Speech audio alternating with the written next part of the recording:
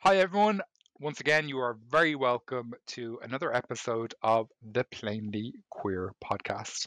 In this episode, we are going to discuss queer Irish history.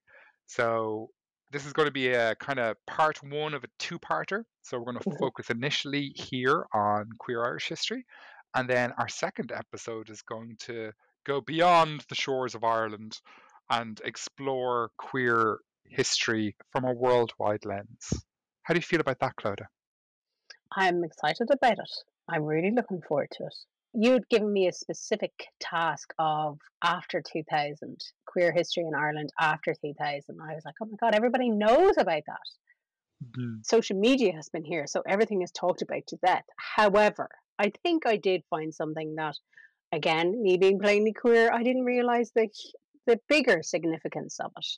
And I'm going to go down. We're going to go on a bit of a journey from Journey. 2014, Very specifically specific. January 11th, 2014.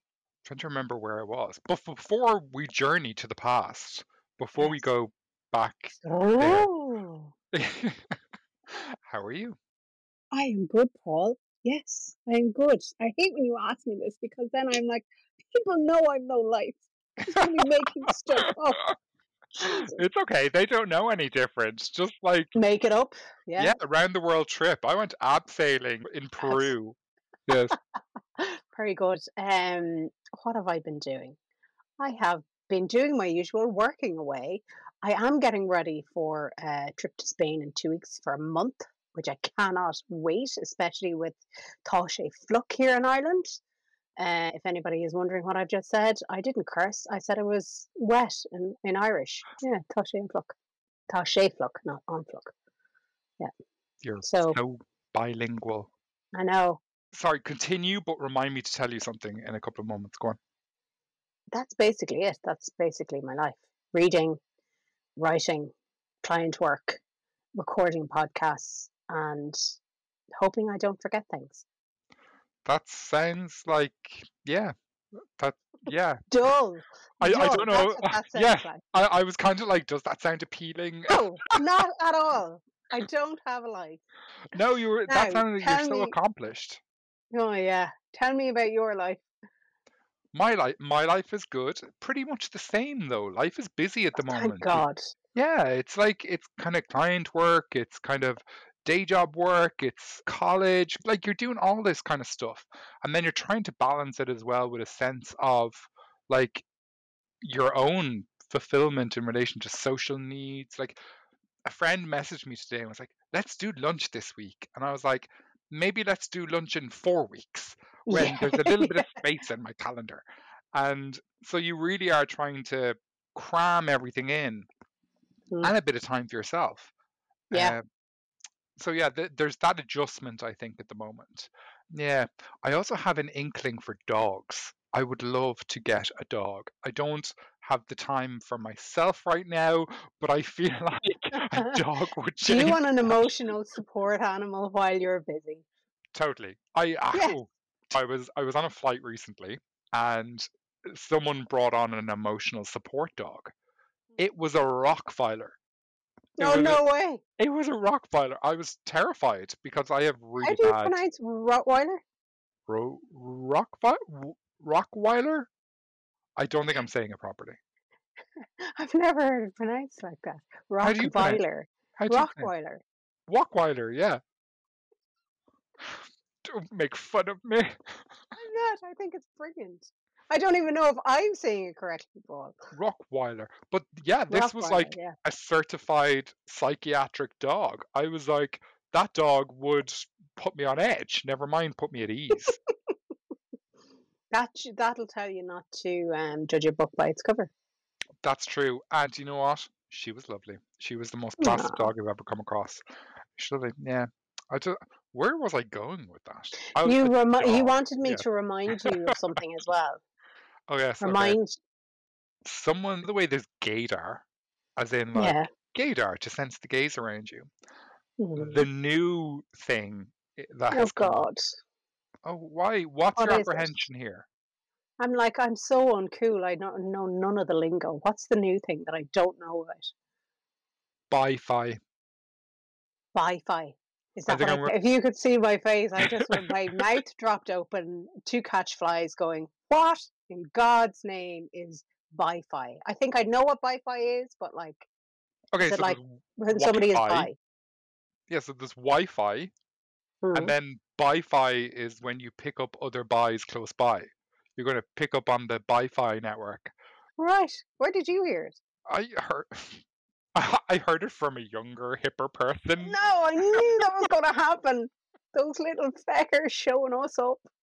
We I think gave it. them all the words they have so far. So, like, But if you think about it, Bi-Fi is the same concept as gaydar. I do Cool. like it. I don't hate it, like, but I I think it's hate a that really there's a good new term. counter to the biphobic rhetoric out there. Bi-Fi. Oh, yeah. Yeah. So all you buys, get on Bi-Fi. My problem is being a gay. I'm like, it's not bi-fi. I'm just like, I just assume you're gay. I just assume everybody is gay. You assume everyone is gay. Yeah, I'd look at somebody and I go, Do maybe. you know? Do you know that phrase? When you assume, you make an ass out of Out you of you and and me. me. That's Yes. literally. I That's don't when you. say it out loud and I'd never say it to the person. So, like, it's not like I'm going, are you gay? I think you are. No, Everyone's gay. It's awesome. I know. We should all be a little bit more gay. I think that could be like, I don't know, a little bit gay, like a song or something. We could all be a little bit gay. Yeah. We are looking for a catchy intro. Okay. Yeah, we Let's could all be maybe a little bit gay. gay. Do like a Let's all be a jingle. little bit gay. Yeah, that would Sound, be it. sounds like it's something you hear on South Park. It probably is, yeah. I Yeah. was at a concert recently. I went to the Dixie Chicks in the Point, Yes. and it was so good. Oh my god, the concert was so good. The crowd were amazing, but because of the month that was in it, it was in July. No, Mm. it was in June. The Dixies were like, we're going to do a song that Dolly Parton wrote, and it was for all the queer people in the world, and you shouldn't have to be fighting for your rights and all this Was sort it of stuff. traveling through? I don't know what it was called, but apparently Dolly did write a song for the queer community. And I was like, this is going to be epic. This is going to be amazing. It was the most campest crap. A 3-year-old would have done better. I was like, Dolly, come on. I expect a lot more from you. It wasn't Two Doors Down, was it? No, I love Two Doors Down. I Two love Two Doors doors Down. down. Da, da, da, da, da. They're having a party. Yeah. Yeah, I love that. Anyway, look it Dixie up. Chick. Dolly Parton wrote a song for the queer community, basically how we're great and everybody should leave us alone. And then the Dixie Chicks played it at their concert. The concert was so good. I was like, this is gonna be epic. And I was like, seriously? Dolly wrote this? We deserve better from Dolly. She wrote I Will Always Love You. She wrote Jolene. Come on. No. Yeah, I think your expectations for Dolly are quite high. Maybe project some of those expectations back on yourself there, Clodagh.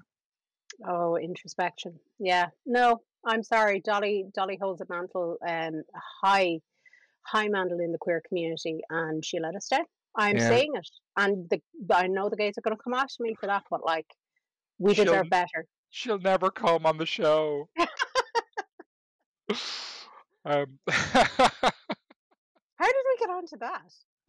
Who knows? Do you remember that film? I'm sorry, Go ADHD for it. branch off here. Did you ever see Transamerica? No. Oh, amazing movie. If you ever see it, it's really good. But Dolly, the song that I mentioned earlier, Traveling Through, is on the Mhm. soundtrack. And that's, yeah, I don't know why that came into my head. But anyway, it's a really good movie, Transamerica. Okay. And well, thinking about it now, it was like a cisgendered female playing a transgendered female character.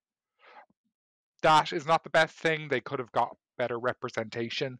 Was it of its time? Is it one of those things that of the Kind of time it was was kind groundbreaking, of but now we its know time. better? One of the Desperate Housewives was in it, Felicity Hoffman. I like her. I think she went to jail. Didn't she try to like Did she by go to jail? I remember, yeah, her daughter got into college because of money that exchanged hands from yes. Felicity to the college. And I love William H. Macy, who is her Yeah. husband. I think there are really some couples in Hollywood. You're like, you're cool.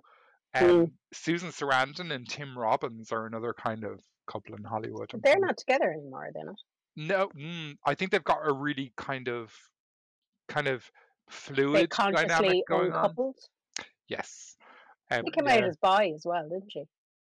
Susan. Did she? Okay. Yeah. Yeah. There's the bi-fi. Yeah, she logged onto her Wi-Fi there now on her phone. So you're going to go pre 2000 and I'm going to go after 2000. You haven't told me what you're talking about. I haven't told you what I'm talking about. That's right, Clodagh. Thanks for that. Yes, I will be taking queer Irish You history. fucker! What the hell was I don't know. I just felt like doing it. I that? just It's felt taking like the piss out of me. you're like a newscaster, and I was kind of like, I'm not taking This the is piss. That was bullying in real amazing. time, It's folks. not This is bullying. bullying in real time. It's not. This is how friendship works. This is how it's developing and it's nurturing. But yes, we're going to cover Irish history, queer Irish history, and I'm said I would take before the year 2000 because not much happened. Oh, and then everything then happened after 2000. You're going to cover, which I'm very much looking forward to hearing. That's kind of stuff I remember. I don't remember much of before 2000, so but it was interesting to Hmm. look it up. Or we, yeah, You have kind of given me a hint of something. You're going to be like, oh, you kind of gave me a glint in your eye going, I know what I'm going to talk about. And it's going to be like the controversies or something. Or what did you say? What word did you use? I do remember saying that, but then I got distracted by things and that didn't happen. So Okay, because you put I'm the wind of me. I was like, oh my God, his is yeah, going to be amazing. Mine's going to be terrible. yeah. I'm sorry for putting that expectation out there, but then life did Hmm. get in the way and listen, I have what I have. If that's not good enough, then cut it. So what I'm going to touch on is the campaign for homosexual law reform. Okay. So when did Ah. this happen? So, the Campaign for Homosexual Law Reform, I even just love saying it. It was an organisation set up to campaign for the decriminalisation of homosexuality in the Republic of Ireland and actually Northern Ireland as well. And it started in the 1970s. So, in the 1970s in Ireland. So, it'd be a quite kind of conservative Ireland. The Catholic Church had a lot of kind of influence and say. They had their fingers in not only kind of church stuff but also politics, schools. They Yeah. have basically control over every aspect of our society. The prominent leader of the campaign for homosexual law reform was David Norris. So Yeah. yeah, he was an English studies lecturer in Trinity College in Dublin. And yeah, he was a Joycean scholar as well. And from the 1980s, then after this to the present, he's been very much involved in Irish politics and He's a in senator, isn't he? yeah, in Shanadaron, which is the Irish Senate. So he's been very much kind of a member of that now for many, many years. So I Mm. suppose starting off from the conception of this campaign for homosexual law reform, it started in Trinity College, and Norris was a lecturer there. So himself and a group of other students, they informally established the Sexual Liberation Movement in Oh, I 1974. love it. Yeah, so the Sexual It's like the Liberation summer of Movement. love, but like sexual liberation. Yeah, I love it. Yeah. So now the sexual liberation movement was short lived, but two splinter organizations formed on the Trinity College campus as a result of that. So Mhm. you had the Dublin University Gay Society, which is the first long term LGBT rights organization in Ireland. And then you had a group of law students from Trinity known as the Campaign for Homosexual Law Reform. Very interestingly, and what I love, and I didn't realize at all, its first legal advisor. Can you guess who the first legal advisor was to this group at Trinity? Eh, I haven't a clue. It was Mary McAleese. Mary, how are you? Yeah, That does not surprise me. former president of Ireland. So the campaign for homosexual law reform, like that, group of law students in Trinity College, and Norris was involved as well. Its first legal advisor was Mary McAleese. She was there and it was her. She's been an ally from day one, like. Oh, yeah, of course. She served Love as it. legal advisor from 1975 to 1979. That's when she left her professional position to join Irish Broadcasting, RTE. Hmm. She was succeeded in her role as legal advisor to this homosexual law reform campaign in the 1980s by, guess who? You see, this is why we call it Plainly Queer. I have no idea. Come on, tell me. Mary Robinson. Oh my God! I I, freaking love this. I thought you would have I got that love those connection. two women. Well, Yeah. I actually was like, that's very obvious. And I was like, it was too obvious that they would have done that. But like, I love it. And what? Mary McAleese, she has done a lot of reform in the Irish Catholic not penal law, but their law. Went back and studied after she finished up being president. So I have so much respect for her. Amazing, brilliant. I had no idea that the part they depth. played in the campaign Yeah. for homosexual law reform in Much Ireland. appreciated to both of them. Thank you very much. Yes, why not come on and discuss it with us at some stage? Imagine if we could have the two of them on at the same time. Wouldn't that be amazing? And could you imagine they hated each other? Catfight. That's it. They're not going on now. The Desperate Housewives is Orson Uachtaran. Oh my God! Can we Can have we that be as a cancelled? thing, Is please? that a thing? Can Yes. podcasts be cancelled? No, just shut that. We need to shut this down. What they did was amazing. So yes, Yes. they both worked as legal advisors, and so yes, I think it's really nice that Yeah. two former presidents of Ireland were involved in that kind of campaign for homosexual law reform. So Yeah. Gosh, can you imagine the two of them having the chats about this? maybe season 2. Yeah. But Let's put it in the diary. yeah, I think this is a good foundation though. So back to this story. David Norris, stemming from all this kind of work that they did on campus and this kind of campaign for homosexual law reform, and they had really good legal brains, and they were kind of trying to shake up the systems, dismantle those oppressive systems, and especially like Irish politics at the time. David Norris took a case to the Irish High Court in 1980, seeking a declaration that the laws of 1861 and 1885, which criminalized homosexual conduct, were not kind of in force since the enactment of the Constitution of Ireland. So I will probably cut that out. But anyway, he took it to the High Court, the Irish High Court, to try and get homosexuality in Ireland decriminalised, basically. So that was Did thrown he out, of have to course. do that on the back of a case already been taken? So somebody was arrested for this crime and then they were able to challenge the law on it. Is that how that works? Am I Mm, thinking of that? There's probably precedent, I think you're talking about. Precedent, yeah. Yeah, How when did they challenge that if there was no challenge to the law? yeah, I wonder if that was a case. I'd appreciate no questions that I don't know the answers to. Sorry. Yeah, shut But up, I think Clodagh. it just shows the bravery. Like it takes a lot to be able to stand up to your country, to the legal system. Now, absolutely, he was 100% right and fair play to him, but it's quite an undertaking. And at the time, an even more undertaking when you consider how far we've come in terms of beliefs and understanding. Of course, and like that case, which was David Norris versus the Attorney General, that was lost on legal grounds, and the decision was upheld on the appeal to the Supreme Court of Ireland. I did So not know that. the High Court of See, Ireland dismissed the case, and then the Supreme Court of Ireland subsequently enforced that dismissal, and it was kind of the Supreme Court referred in its judgment to Christian moral teaching and the needs of society. So they upheld the criminalization of homosexuality based because of on the Christian church. moral teaching and needs of society, and that was actually mentioned in the court documents. Like, so Oh my yeah. God. We'll go then to, I suppose, David Norris kept fighting, kept kind of going. So the next step, of course, after the Supreme Court of Ireland would be to take it to the European Court of Human Rights.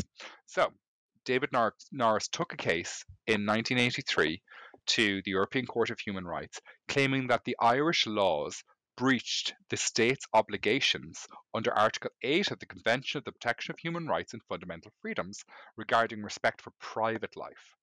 So the case is actually called Norris versus Ireland. I think that's brilliant. No way. Yeah. And What so an undertaking. I know, Norris versus Ireland. And so that was in 1988. So in a 1988 ruling following that, the court found that the Irish laws were in breach of the convention and directed the state to pay costs to Norris. So I suppose stemming from that, no reform action was taken by the then government, and the Taoiseach then was Charles Haughey. So in 1988, Taoiseach was Charles Haughey, and the government that was in power then took no reform action in relation to the ruling of the European Court of Human Rights.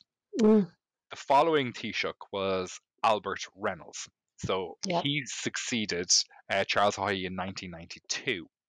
And when he took office, he declared that the reform was very low on his list of priorities. So it wasn't Oh, going to get a look in.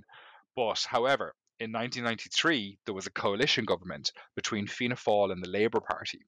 And it was the Labour Party in that coalition who pushed the then Minister for Justice that they wanted these kind of laws abolished. Marie Gogan Quinn was the Minister for Justice at that time. She was noted as insisting that there was an equal age of consent for homosexual and heterosexuals alike.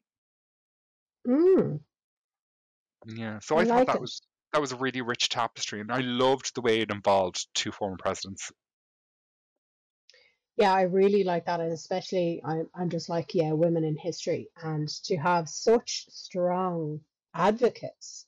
I just love that. I just love that they're a part of that. Doesn't surprise me, but yeah, fair play to them.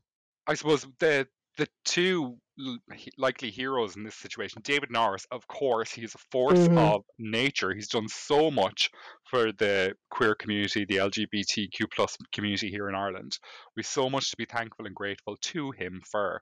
And also, I suppose the Labour Party for Yeah, their for part in pushing kind it. of pushing it through, for kind of having it high on their list of priorities, because it wasn't high on Fianna Fáil's list of priorities at the time.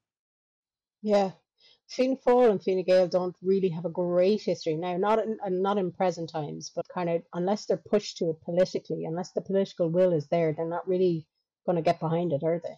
No. Well, not in the past, it seems. Yeah. And also, just on that, one of the things that came up in my research that I think will be God, and now have I lost all my notes? Yeah. The There was an apology to the men convicted of homosexual offences. So that was I think it was in 2018. So then Taoiseach, even though he's Taoiseach now, Leo Varadkar, formally apologised to the men that were convicted of same-sex sexual activity and had been criminalised prior to 1993. So again, Mm. a really significant apology about the harm done by governments and by the state towards homosexuality. It's just it's mad to think. I don't know, like 2018 feels far too close for something like that to be happening. It feels like it should be happening in the 1950s. But of course, we're still repairing so much in our. You've touched on this before. There's trauma in queer history, and So there's a much. lot of present day carrying of that trauma, and it's still present because we still have restrictions. We still have I better watch myself before I reach for my partner's hand. Is it safe for me to be me here in this space? Panties no well call. I need to check myself. It's still very much present, and yeah, it feels like when you talk about the history and the significance of it and how hard fought it is by so many people, that we're still here today fighting it in Yeah. different ways, but yeah. Yeah, so that was the campaign for homosexual law reform. And yeah, it involved David Norris and, maybe unawares to some people, Mary McAleese and Mary Robinson were very involved. Mary Robinson was actually senior counsel for David Norris in his trial. So I think it's a very interesting What a rich story. history. But Mm, also, like, not that long ago, like 1993 for the decriminalization of homosexuality, that felt like I remember 1993, and that was my thank you. take on queer Irish history. So Consider I me educated. thank you, and I am now open to receive education from you. Okay, so I hope I do this justice because this is about Rory O'Neill, aka Panty Bliss. Oh, amazing! So, as do you remember the Nobel call? Of course you I do remember the Noble Call do. in the Okay, Abbey Theatre. yeah. So I obviously I have the remix of the song. I loved it. I remember listening to it at the time and absolutely being like totally in agreement with what Panty, aka Rory, was saying. But I didn't know the full background and what it actually caused as a catalyst for change within Ireland. So let me take us back in time. So I'm going to take you back to January 11th, 2014, to the Saturday Night Show, which was hosted by Brendan O'Connor on the RTE TV station, right? So the discussion that on that episode was about homophobia in Ireland, and Rory came on, and there was obviously a conversation around is there homophobia in Ireland? And Brendan O'Connor asked the direct question: was there homophobes in Irish media? And Rory kind of went, well, yeah. And Brendan asked, well, who? And he go, well, now. And Brendan started naming names, to which Rory replied, yes, I would say they are homophobes, or not, I'm paraphrasing now. And this kicked off a shitstorm, basically. And during the program, a few people were named. I'm not going to name names because there's a lot of litigious people around here. Anyway, legal proceedings were taken against RTE and Rory, claiming that there was damage to the alleging defamation, damage to their reputations, right? On February 7th, 2014, RTE issued an apology to these people by the comments that were made on the show. They edited the show to take out the comments, so they took it out completely, acknowledging the comments were unfair and it did not meet RTE standards. RTE on the 21st of February then paid a financial settlement to these people. Now, what caused all of this was what Panty and Brendan were talking about was not untrue. The censoring of that conversation of free speech within Ireland, our national broadcaster capitulated to these people out of pure fear, didn't challenge it, immediately made the apology, took it off air, and left Rory out to dry, basically. Anyway, that led to that speech, that famous speech. It became known as the Pantygate controversy. So it sparked mad debate on freedom of speech, LGBT rights, the role of media in Ireland, all of that. So the Nobel Call speech that happened in the Abbey, I think that was 2 weeks after this, was Panty Bliss saying, we've talked about this before, about how she checks herself, or he checks himself at pedestrian crossings, because just in case somebody might see something within them that's kind of queer, kind of on the gay, and that feels oppressive. And it was from that speech, which everybody should check it. Panty Bliss was the catalyst. This thing was the catalyst to put the marriage referendum, the constitutional change, on obviously political radar, and it made it more expedient for them to make change. And that's how the Irish government then officially announced on November 4th, 2014, later in that year, that they were going to hold a referendum on the issue of same sex marriage.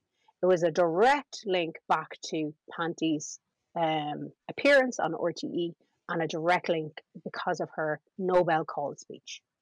A direct link, or had like legislative change, like had that not been like in the background? It was actually, let's make the decision, put it to the people, because there's obviously a change that people want to make. Let's put it out there. I didn't know that. And obviously now Rory campaigned so hard for the marriage referendum, And we also owe a debt of gratitude to them for doing that, because it took a huge amount of sacrifice from them. Yeah, when you think of these individuals that have given so much of themselves to putting themselves out there in benefit of our community, in benefit of kind of the progression of basic human rights for queer individuals and for equality. Like And think they about have that. sacrificed so much of themselves and their own privacy and sense of themselves for the Yeah. greater good. And think about that as well. Being part of the face of that change, imagine if it didn't go through. Mm. Imagine what it would have said to the people of Ireland, to the queer people of Ireland, that Ireland isn't behind you. So the marriage equality referendum obviously was in 2015. So that was only 5 years after the Civil Partnership Act. So this kind of snowball effect that was started back, really the change of law, I'm sure it was started back before this in other ways, in other pride and protests of, as you say, when people were being oppressed. There were protests, there were acts of pride as people stood up for themselves and said, no, we're not going to take this. But the Defiance, legal acts of defiance. defiance, yeah, the the legal roads really started to kick off as I started looking through this. So, sorry, the marriage equality referendum in 2015, again, a historic moment because the world's first nation to vote on our constitution to include marriage equality, which Mm. I just love. I still love that to this day. I remember being there outside Panty Bar, and a friend of mine that I went to college with, that I trained with, we met and saw each other. I was surrounded by good friends, but they were straight. And when we saw each other, we got so emotional because we knew what that meant. And I've said this in previous podcasts of, I felt like my country was behind me that day. So Mm. such a momentous occasion. I do remember where you were when that vote went through. Yes, it was a very interesting day. We went around a lot of places. We tried to get into Dublin Castle, but the queue was too long. So I think we sat out the back of Street 66, formerly the Front Lounge bar on Parliament Street. We had a few drinks there, just soaking in the atmosphere. And then we went to the George because TV3, which is now Virgin Media, Media? is that, do they have a TV channel now? Am I getting this wrong? Yeah. They have a Yeah. news channel anyway, yeah. Oh, okay. Virgin Media. Yeah, probably TV3. Vincent Brown. Vincent Brown. He used to have Yeah. Late Night with Vincent Brown. But anyway, he was broadcasting live from the George on that day, and so myself and my friend went into the sidebar of the George, like called the way it's called Jurassic Park. Yeah. I was only talking about this the other day. I didn't know that until, like, I'd say about 5 or 6 years ago. Yeah, it was kind of this thing that, like, if you were a bit more mature and you didn't want to be like, well, if you wanted a more relaxed, chill out atmosphere, you'd go to the sidebar, which just became known as Jurassic Park. And I'm kind of like, I'm quite happy with that. I don't care. Yeah. There's no I loved negative. it. I Yeah, absolutely loved it. Fell in love with it. I didn't know it existed. but no, it's I like it. But yeah, the thing was, the kind of more mature kind of gays would go to Jurassic Park. Anyway, there's a side entrance that connects the nightclub, the George, and this bar. So we were able to kind of go into you couldn't get into the George. The queue was so long into the nightclub part of it. So we said we go into the side bar. We had a nice drink there. And then we seen this door, and some of the staff were coming in and out of it, and we're like, we'll just sneak through the door there into the nightclub. And literally, we snuck through the door, and the cameras were right there recording Vincent Brown and his show, and he had panel members there. And we found ourselves in the audience at that, so we were there for a few hours. They announced it, and it was very happy, and it was very joyous. So I was in the George, is the short answer I to love that. it. I was It was in the outside George. Panty Bar, and Yeah. yeah, just such an atmosphere, wasn't it? It was such a day. What do you like? What did you feel on that Tipsy? day? Did you feel like it was momentous? Did you feel like you were accepted? Any of those sorts of, or was it just, this is great crack? It'll be a great night for a piss up. No, I did feel I I don't know. Now you say, I didn't feel like, I felt like this was a really. I remember talking to Mary Lou McDonald in the smoking area, and I got a selfie with Mary Lou McDonald in the smoking area. I remember seeing Micheál Martin was there as well, and I No remember his way. son was quite attractive, and his son was there too with him. Turns out I think his son is heterosexual, but all the allies were there anyway. And yeah, I remember feeling it was a big moment. Yes. Um, but then I think part of me was kind of like, yeah, I don't know. There was something going on there that I was kind of like, well, this should be a given anyway. Why should you have to fight so hard for this? Yeah, Like kind of way, it's like, absolutely. oh, we As it should, celebrate. like. Yeah, we celebrate this. Thank you for giving this to us. It's like, ugh, we kind of should have Right. I we kind of didn't I should have didn't it think of it anyway. that way, but I hear that. Yeah. Mm. It's ridiculous that it has got to like 2015 when we're still talking about this. And we're still talking about it in 2023. Well, And you rightly are. so, because it's not because it's not a done deal. We're still fighting for equality. Oh, I think everyone's kind of like Um now, Jesus. If it wasn't like if you could get all the benefits of marriage without getting married, like the legal stuff, I'd say half the people wouldn't bother. If you were is just, that not like a partnership, yeah, I don't civil know, partnership? like what is the difference between a marriage and a civil partnership? That is a good question. And I had that. So civil partnership couples had the rights and responsibilities similar to, but not equal to, those of a civil marriage. So even in the civil partnership, even though that was good, it wasn't as equal as civil marriage that heterosexuals talked about. And actually, that's another interesting point. I was actually looking at this the other day. Renee von Meeding or Heading, I think it is. She is on Instagram, and we'll link her page into the notes. And only just recently, so she is doing IVF with her partner. They have two kids, and they had eggs, frozen embryos, and they had to go to Portugal to do them. Hmm. So since 2020, the use and movement of embryos and the laws within Ireland is quite restrictive. Okay, so you have to meet certain circumstances in order for IVF with same-sex couples. So one of the things for a heterosexual couple, if they go abroad and get IVF treatment, so embryo implantation or anything like that, they have full parental rights when they return to Ireland. So no Okay. matter where they go, when they come back to Ireland, a heterosexual couple will both have their name on that child's birth certificate once they're born. Now, this woman who's actively going through it as we're talking here, like it's present day, it's not the same. After the 2020 legislation, if you don't use an Irish clinic, a pregnant person is the only person that's legally registered on that birth certificate. Now, in for this couple, the egg that was implanted was the other partner's egg. So it's actually even her egg that was used, and she will not be legally recognized. She'll be what do they call it? Like legal parental like alienation, because the law refuses to recognize it because they went outside of the country. So even today, homosexual couples don't have the same rights as heterosexual couples. And I think that's quite something that can even exist. Yeah. It's, I suppose, legal stuff. I think it's always such a quagmire because it's always like everything has to be broken down, dissected, and covered to the ninth, like to the infinite degree. Like it's all like if you any of these bills or acts or legal kind of things, reforms, they are books, they are novels, they are like war and peace size Mm. things that have to go through. So I'd say, yeah, I'd say But it's people so are just, differentiated.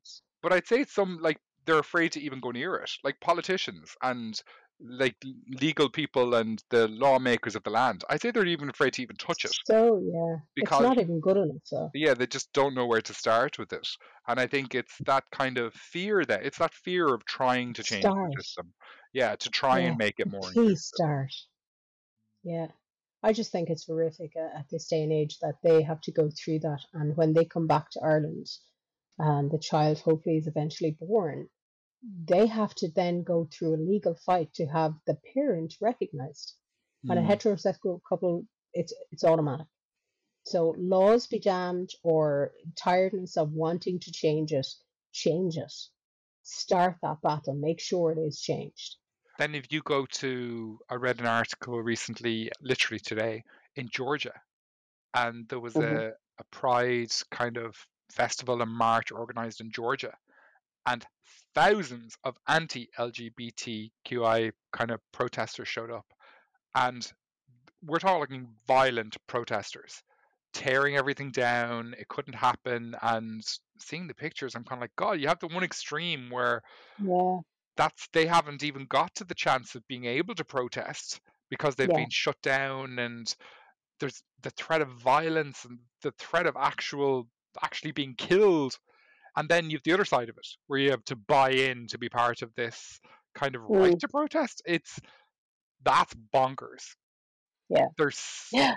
within our own community now, there's such a sense of imbalance. Yeah. I have a question for you.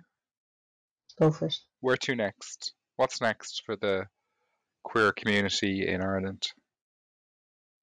What is our next steps? Uh-huh. What's the evolution? What's next to come in the evolution of the queer community in Ireland? I think, and I don't want to speak on this because it's not something that directly affects me, but I think two pieces that I see are in need of reform, not the only things, but transgender rights Mm-hmm. and medical transitioning and how we cope with that. Not how we cope with that, but how the Irish system is set up to deal with that. I don't think it's very progressive. I think it goes against what's now known to be best practice. I think there's a reckoning going to come with that. I think the current wait list for the gender clinic in Ireland in Loughlinstown is something like 8 years, which is just appalling. I think that has to change. The other thing I think as well is that I touched on earlier is the treatment of same sex couples in IVF treatment if you go abroad. Why is it that heterosexual couples have the automatic right and that same sex couples don't? So there's two pieces for me I see as at the forefront of change. Hmm. What about yourself? I would agree. I think it follows the natural flow of queer individuals there's same sex marriage now. So naturally it would follow that family would come next, as in growing that family and reproductive rights and the rights of children and families and family recognition. And I don't think I'm phrasing it properly, but you know what I mean. Mm. The right to nurture Equality. and grow a family. Yes, equality, Yeah. especially when there's so many children in the world that are in need of a family. Like the amount of children that need foster care in Ireland, that need adoption, and it's made so difficult. So Mm. yeah, really need. I think that's the new kind of ground. And as you say, healthcare, queer healthcare in particular, trans healthcare is Mm. awful, and it just needs to be totally overhauled. And again, I think it's because it's patriarchal. I keep saying that wrong. Patriarchy. Yeah. Thank you. Thank you. Can you say it again? Patriarchy. Patriarchal. I think that's what it is. I think there's just, and it is, all these HSE doctors, you see them and you're kind of like, ugh, you can just get the vibe that they're not even like trans affirming. Yes. There's a very kind of dinosaur-esque back in the cave days Yeah, of send them to let's Jurassic drag you Park. out into the sunlight. Yeah. Let's drag them out into the sunlight and actually move with the times, move with what we know to be care, just care on a very basic level. People just want to Can I experience. Yes, they're gone. say, can I ask you, do you think that the standard two people in a relationship, you meet, you get married, and you have kids or whatever, marriage is part of that? Do you think that's going to change? Do you think we're going to evolve out of that? And I'm thinking about one, not getting married, not having the partnership, and having legal rights and protections that would go along with that after a certain amount of time, but also more people coming into relationships. So polyamory, anything like that. Do you see us opening up as a frontier that could be the next step? One thing I know that is true is that life is very hard if you just want to be by yourself. Like, so I know we talk about kind of finding someone else and going through that as much, but just to be a person and live by yourself is made so difficult. You nearly have to kind of start that process of meeting someone, and you kind of financially, emotionally, you need someone in life. You need a person to be Mm. with you in life now. It's very hard to go through life alone. So yeah, I think the next transition would be, okay, maybe like co-ops of Mhm. individuals coming together. And yeah, I don't know, I think it'll be, like I say, many generations before it figures itself out. But yeah, I think, what was the question? Do you think kind of the heteronormative view of two people, that's it, you follow the line, kids, marriage, a house, all of that Do I would think that'll be change? the only norm? Yeah. I think that's the only way that society is built to make it easy on us to exist. Like, if you go To outside of, make it easy on us. But yeah, yeah, I was just going to say, those outside of it, it's not easy. exactly, because the systems are all set up that you get together, you create a family, you exist, you nurture that family, they'll go on and make You're other protected families. legally, you're protected on a tax, you're Yeah, protected housing, you're so protected if you follow that bubble. If you go you're outside of it. you're a mouse in a wheel. You're a mouse in a Mm. wheel, the wheel is spinning, and yeah, that's it. You're just a mouse in a wheel, and if you stop So spinning, there's equality in terms of relationship status. There's a mm, certain, you're more protected if you're a certain status, and that is two, ideally male and female, because you'll get most protections there. But if you're a single person or a person that, say, doesn't have kids or is in relationship with multiple others, you are still not as protected, not as legally or minded, or you're even out of the housing system. Medically, how that is treated. Your next of kin. What if we don't have a next of kin? I have a question. If there was Hmm. a referendum on polyamorous marriage, how do you think it would go Go for down? it. How do you Oh, think? how it would go Yeah. down. Oh, I'm like, yeah, do your thing. I don't care. No, what do you How would think? it go down? Yeah, how would it go down? Like, if it was the popular vote again, how do you think? Today, I don't think it would be as easy a vote. Hmm. I Do you, don't think we have the understanding just yet as a nation. I think that's more and more needs to be talked about. very interesting, these frontiers, these like Yeah. brave new worlds, and yeah, how the systems will change. How, like, it's those pillars of society. It's law, politics, religion, and health. They are the pillars that are holding up society. So then you bring in all these kind of things to challenge that. And you're like, how do these, yeah, how do all these kind of sectors kind of adapt, or are they willing Mm. to adapt? Like, say if you brought in a thing of polyamorous marriage, and it would be kind of like, how would the systems react to that? How would those pillars of society be able to like withstand something like that? The argument is always at that point, at every juncture when you go outside of those steps, is that it will weaken society, it will lessen society, it will damage society in every way. Gay marriage will damage society, will never recover. Gay marriage will damage children, or don't say gay, all of these sort of kind of tropes. So I think if we were to learn by history, we could see that anytime we allow people to be themselves, to embrace them and love them and cherish them and mind them within a society, it only strengthens it. Hmm. We're not bringing in something that's detrimental to society. All we're asking, say in the polyamory side of things, all you're asking is for more people to be allowed to love more people. What's so terrible about that? Hmm. That's just my thinking on it. No, that is valid thinking. What's so terrible about that? But people will always think of things. I've got a cute little story. Go for it. Yeah, I was doing some kind of, when I was kind of researching stuff about kind of queer Irish history, I read about these two women, and one of whom was called Lady Eleanor Butler. Have you ever heard of Lady Eleanor Butler? It's familiar, but I have no idea why. Oh, really? Oh, great. So, they were known as the Ladies of Llangollen, okay, which is a Okay. town in Wales. So, Eleanor Butler and Sarah Ponsonby, they were two upper class Irish women who lived together as a couple. Yeah, in 1749. Yay. Yeah, so you're going back like the 1600s. So their relationship scandalized and fascinated their contemporaries. The pair moved to a Gothic house in Wales in 1780 after leaving Ireland to escape the social pressures of conventional marriages. So, Mm. yeah, over the years, numerous distinguished visitors called upon them. Shelley, who was a poet, and Wordsworth as well, who was a poet. They all visited in, and actually, Wordsworth wrote a sonnet about the two ladies. Yeah, so Eleanor, who like that was born in 1739, was a member of the Butler family, a daughter of Walter Butler, the Earl of Ormond. The Earl of Ormond. Her family, whose seat was in Kilkenny Castle, considered her an overeducated bookworm.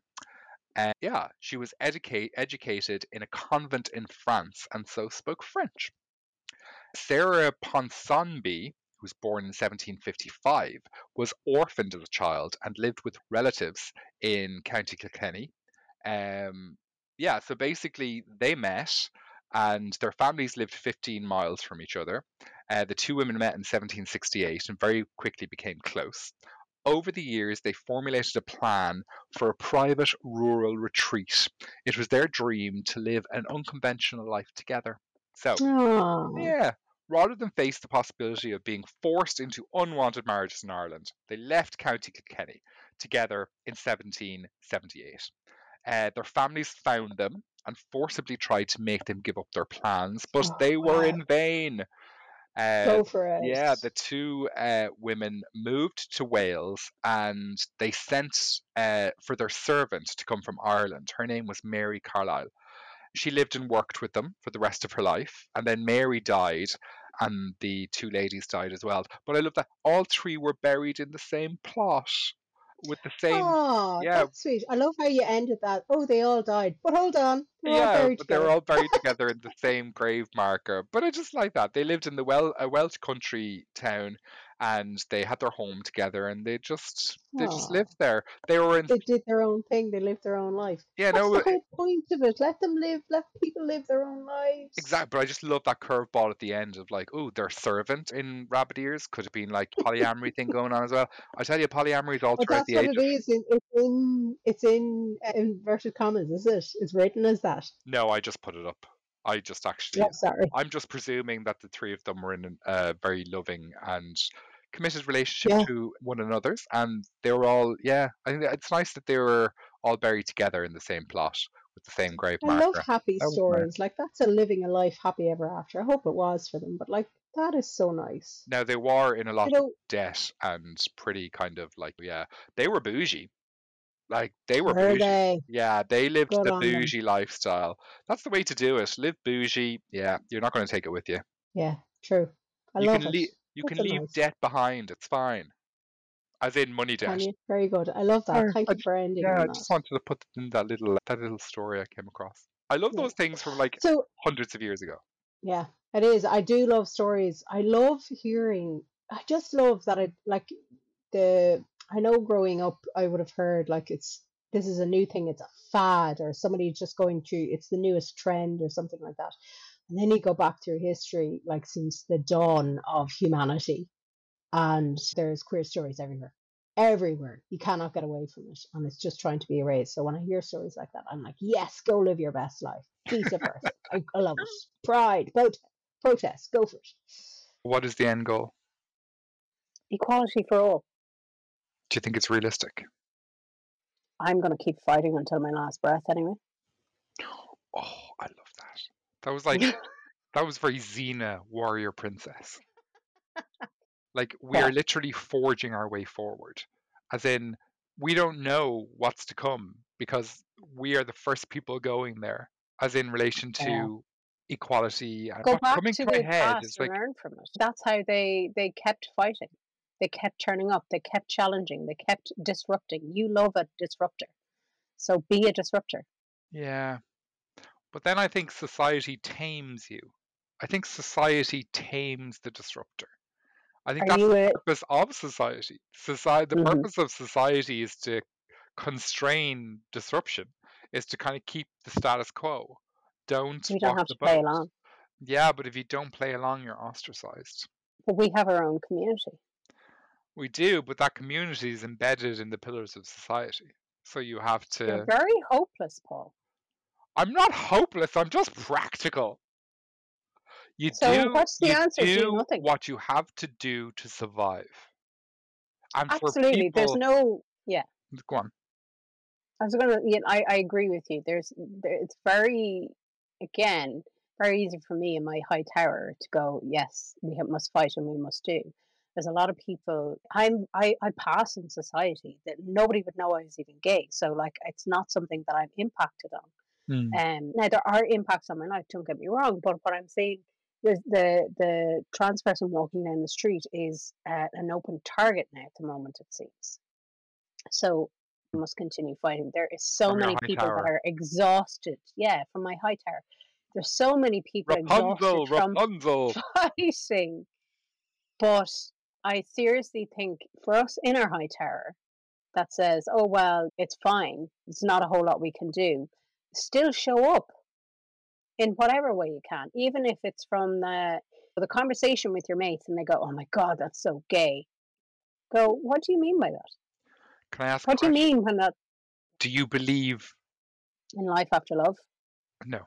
Do you believe us in creating this podcast is enough for us to fulfill Mm, that obligation? no. Do you not have conversations in your day to day life that come up every now and then? I I don't have do. conversations every day about this. And very funnily enough, I know you touched on this a couple of episodes ago. I find as a result of doing this podcast, I'm more confident talking about those things. I want to talk about those things. I want to communicate my point of view. And I don't want to feel like I'm being a burden or I'm on a soapbox. This is who I Mm, am. This is my experience. This is the experience of other people. Other people in the world who are queer have awful experiences and they don't get to be themselves. I feel privileged for being able to be myself. So I'm going to be myself and I'm going to communicate what I want to communicate. And I'm going to be who I want to be. And not everyone's going to like that. Not everyone has liked that. I've lost a lot of relationships in my life because of who I am. But I'm sick of apologizing for that.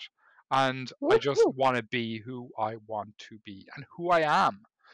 Mm, And yeah, I just want to be who I am. And maybe that's my fucking way of that's your protesting. protest. Just Absolutely. being who I am, Absolutely. apologize unapologetically. And I suppose I'm going to link that back into what I was saying about Panty's Nobel call. The reason why they were checking themselves is because any gay person at the moment, and even within Ireland, we thought with the marriage referendum we were done and we had equality and all that sort of stuff. Any gay person in Ireland or queer person in Ireland, when they reach for their partner's hand, it is not a simple I just feel like holding their hand. I don't have to think about it that other straight people, cisgender people would be able to do. It is a conscious decision where they have to scan the environment, check if there's danger, see if it's okay, and take the risk of going, yes, I'm going to hold it anyway. And hopefully nothing will happen. And hopefully nobody will say some slur along the way or that they'll Contempt. get bashed. Hmm. That is not a simple thing for a queer person to do, is to hold their hand of a partner. And God forbid they decide to have a kiss. Any cisgendered straight person out there gets to do that without consequence, without thinking. So that is why we have the conversations. That is why we live unapologetically. But it is not without its issues right now. And that's why we continue to fight and protest. I agree because I am not without my issues. We have come far, but there is more to do. So let's keep on keeping on. Keep on keeping on. That's Yes, vague but encouraging. Yes. yes, that's me. I'm like a Hallmark card now at this stage. That's all I've left in me. But But yeah, thank you for we'll exploring continue the queer fight. Irish history. Yeah, but don't try not to get too fatigued by the fight either, or maybe just yeah, the fight is important, but save some energy for yourself as well and for your self care because Yeah, the fighting constantly when you're kind of facing such insurmountable odds, it can seem like sometimes It's a big fierce foe. It is David and Goliath. One thing is for sure, because we've already recorded part 2 of this, Hmm. and in both episodes, we don't agree. Like, there is polarization on some issues. Yeah. You can sense that fire, that sense of like, yeah, this is kind of one of those issues. I think we touched on it in the next one. It's like, never talk about money, politics, religion, and we talk about it all. And Yeah. yeah, there's kind of a little bit of, you can sense our individual perspectives in Yeah. relation to that. But that's great. And I appreciate your individual perspective. So thank you so much. Very much, Paul, and I appreciate you too. Oh, I appreciate my Prosecco. I'm How's kidding. that going? How are you feeling? It's gone. Well This will be gone. an interesting to listen back to. Edit it all out. But no, yes, thank you so much. This Yeah. was part 1 of queer Hmm. history. So we focused on queer Irish history. And Yeah. our next episode is going to expand to some quite topical stuff as well from the present that still affects us. Because yes, we have to remember where we came from and who went before us, but we also have to acknowledge the struggles that are happening in the world right now. And that is still to come in the next episode of the Plainly Queer podcast. Don't forget, we're not obviously different, just Plainly queer. thank you very much.